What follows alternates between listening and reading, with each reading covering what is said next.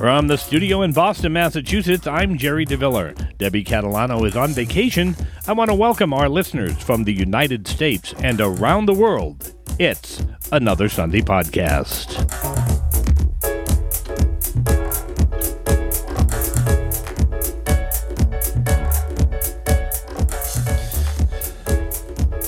And welcome to Another Sunday Podcast, episode number 130, here in the the end of August. Woo.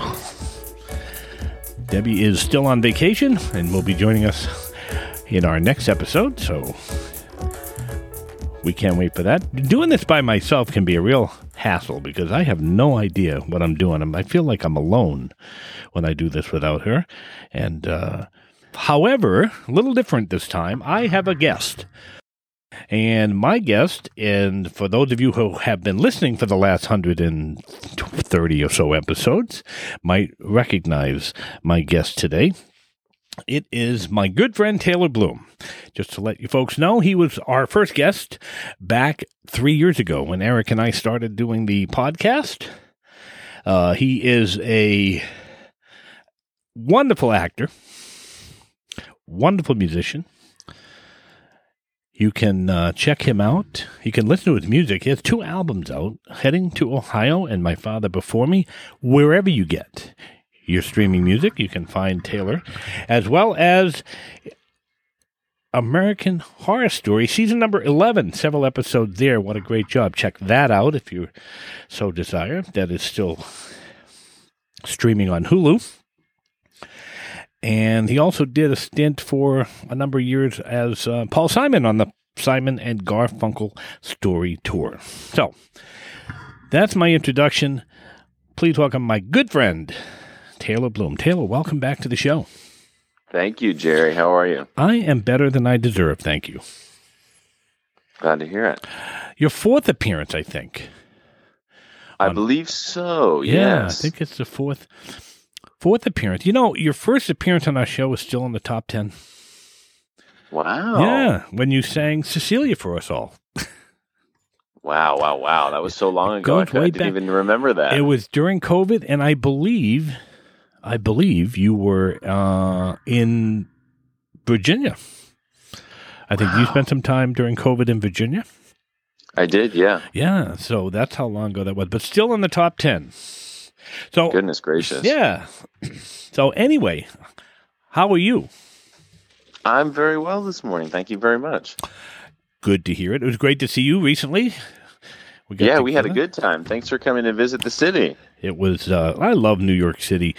And anytime I come down and visit with you, we always seem to find something fun to do. Oh, yeah. And the bonus this time, I got to meet Scout, so that was awesome. Yeah, that was wonderful. And in terms of finding fun stuff to do, this time was no different. Yeah, absolutely. This was definitely fun. So Taylor and I spent a couple days together and saw a couple of shows. One being Back to the Future, the musical. We're going to talk about that, and a show that just closed on Broadway called Just for Us, and it was Alex Edelman, a comedian from Boston, that did a wonderful show. So I thought we'd talk a little bit about that, and we can promote Back to the Future, the musical, which is now appearing at the Winter Garden Theater in New York City. What can we say about that show? Incredible.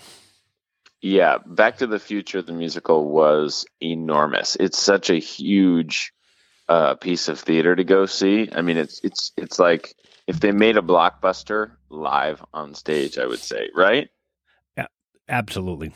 Yeah, it was huge. And also, the other thing is that who knows when the show's going to be produced at this level again. And the production is such a huge part of the appeal of this show. So, I mean, get it while it's hot. Go see it now if you can, because just some of the stuff that they were doing, just amazing technical theater tricks. It was so cool. I was, if you couldn't tell from my verbal and physical reaction to some of the things that were going on, it was incredible. I have never seen And I've seen a lot of musicals. I have never seen a production like this before. For many, many years, Chicago has always been my favorite musical, and I think I've seen that 4 times on Broadway. This one topped that. So what was it about this show that topped it for you, Gerry? What put it you over the edge?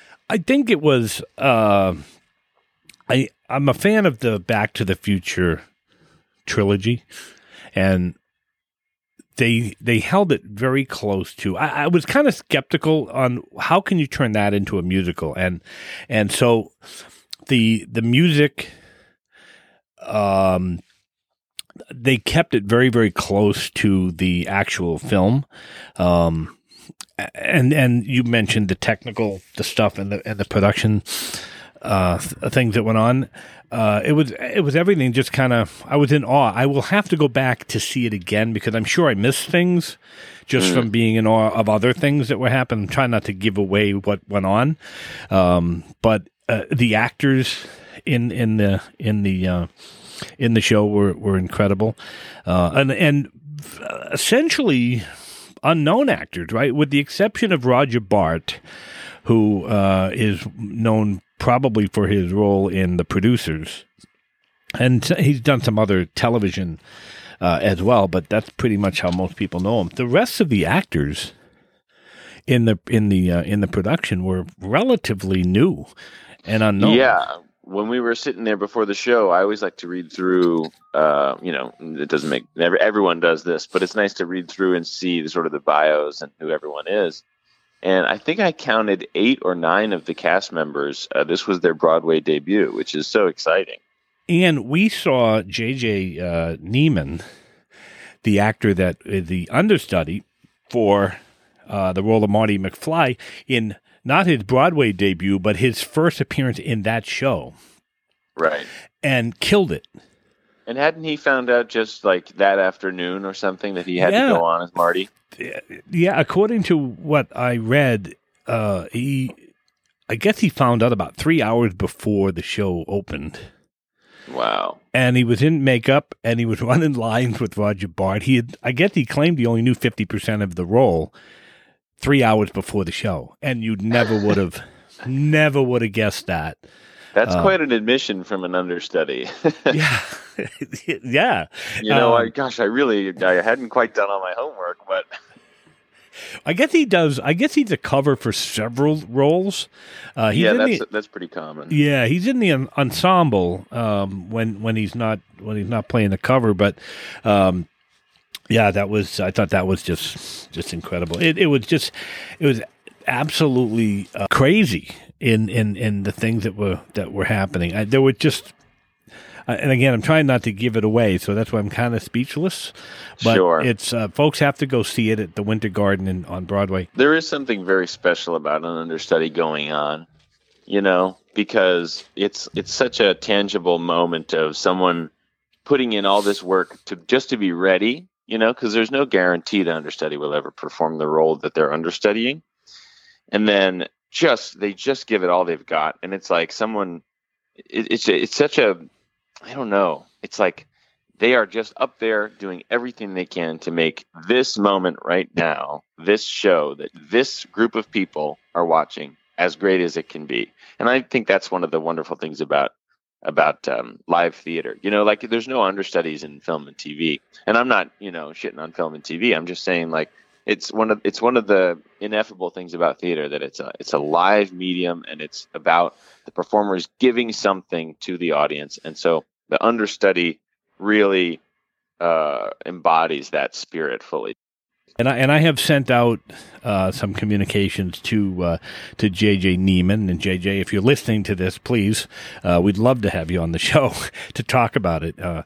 But of course, they're doing Good Morning America and all the big stuff with just a little podcast, right? But who knows? But I would love to find out how folks can what are they actually thinking? Or, I mean, you've been on stage before, so you know. Yeah, but not in a situation like that where you've got a few hours notice to do something that you haven't really done in that sense before. I don't know. See, I'm a dumbbell, right? So I couldn't act if I tried, but it's it's not my thing, and I'd love to do it. I have a face for radio, so I don't perform in public, right?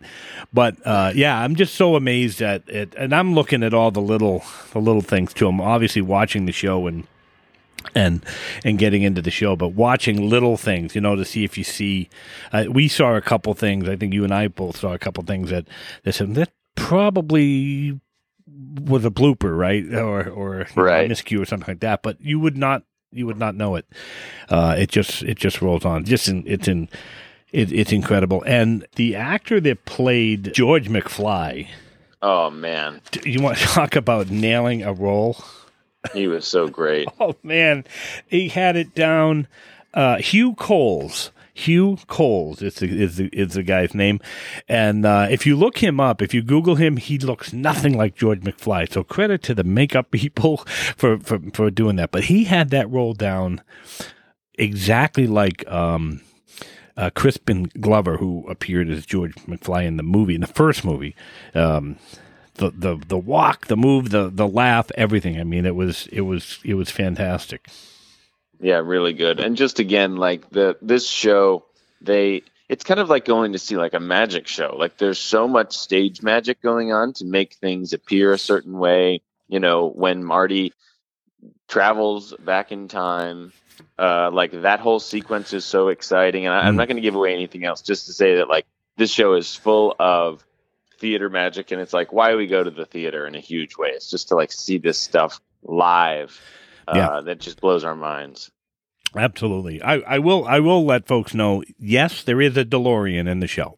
That's all we'll say, right? Yes. The things that they did with that gave you the appearance of things that were happening, and how they did that technically is, again, I mean, it was crazy. I've never seen anything like it before. And this show should win. Should definitely have some Tonys, a bunch of Tonys actually for this. The main character is Casey Likes, who is I think he made his Broadway debut in this thing. Is that right? Yeah, he plays Marty McFly. He is the Marty McFly, and I couldn't find any other Broadway productions that he did. The understudy, J.J. Neiman, that we talked about, he was in Book of Mormon. That was his first Broadway thing. But everybody in that production was just wonderful. So go see it, folks. Back to the Future, the musical. It's at the Winter Garden Theater right now. It's on Broadway. Tickets were fairly inexpensive. It's a nice theater. It's one of those old theaters. Was it Cats that was there for like 300 years or something? I think so. I think Cats, like right? That. Yeah. So it's a really old but a beautiful theater, and I guarantee you will love this show. The second show we went that you and Scout and I went to was called Just for Us. Alex Edelman, and it just closed on Broadway. He was over at the Hudson Theater, and he is I've been following his comedy for a number of years. He's from the Boston area, and the show was a one-man show that he started, I think, in New York, but he's been pretty much all over the world doing this show, and ended up landing on Broadway.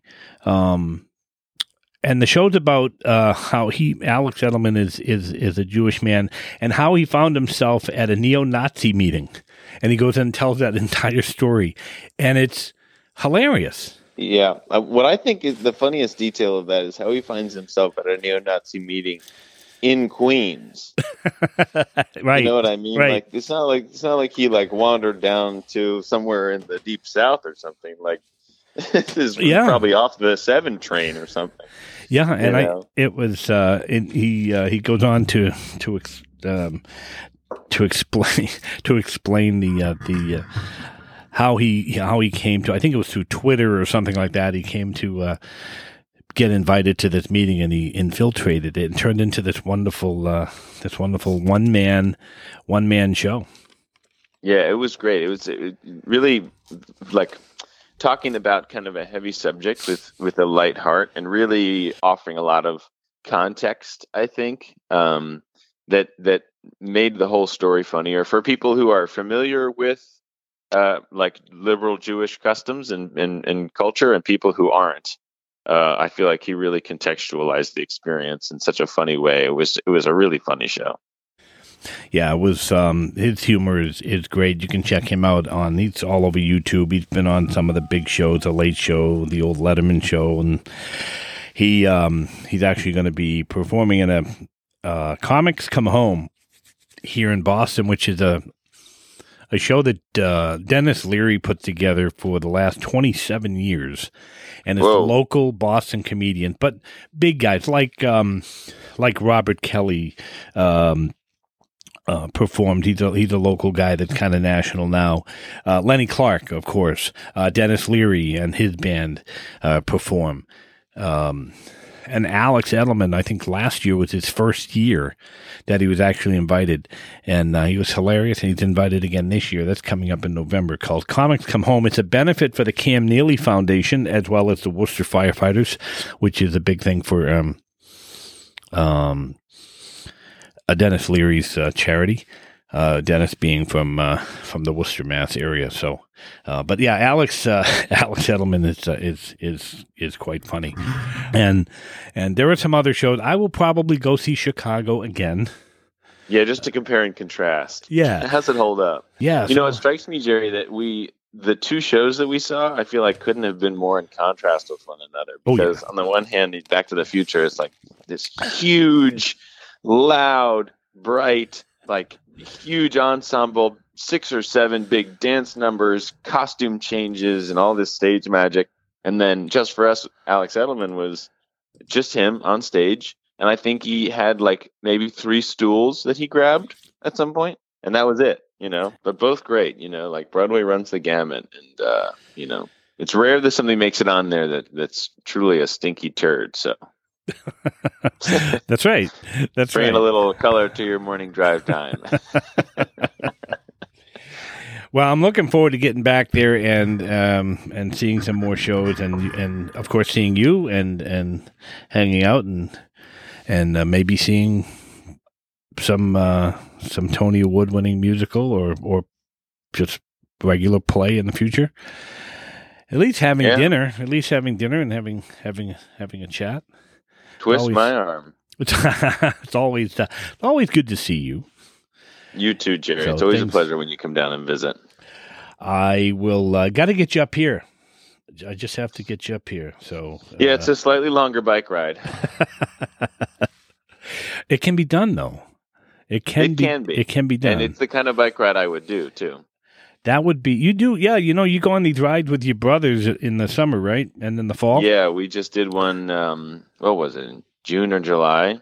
Yeah, I mean, I don't know, how many miles is it from New York to Boston? Do you know off the top of your head? 350 maybe. Yeah, that's quite a long way. This last time we went like 140 or something. Oh, okay. Yeah, it's about it's about 215 miles from where you are to where I am. So, still a bit of a ride. And it's a little bit 4-hour train ride. Yeah, but have you ever tried to pedal one of those trains? It's exhausting. No. No. But you can always put that bike on an Amtrak train. That's true. I've done that before. Oh, man. That just reminded me.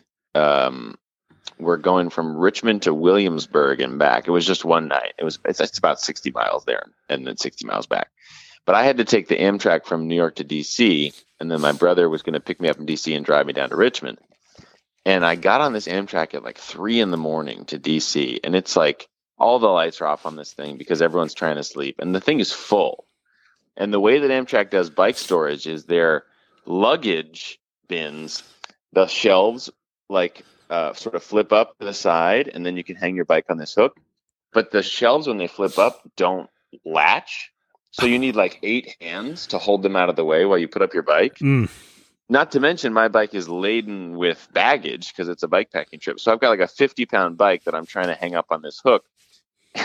It's like, once again, it's like 3:30 in the morning in Moynihan Hall in Penn Station. I like try to open this aluminum shelf, and it comes wham back down, and an entire Amtrak car of sleepy commuters like gave me the death glare. And I was like, okay, well, never again. I would definitely do that as well.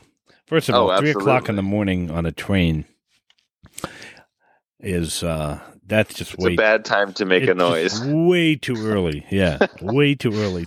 It was funny. Yeah, but anyway, it just reminded me. Total non sequitur there, but that's okay.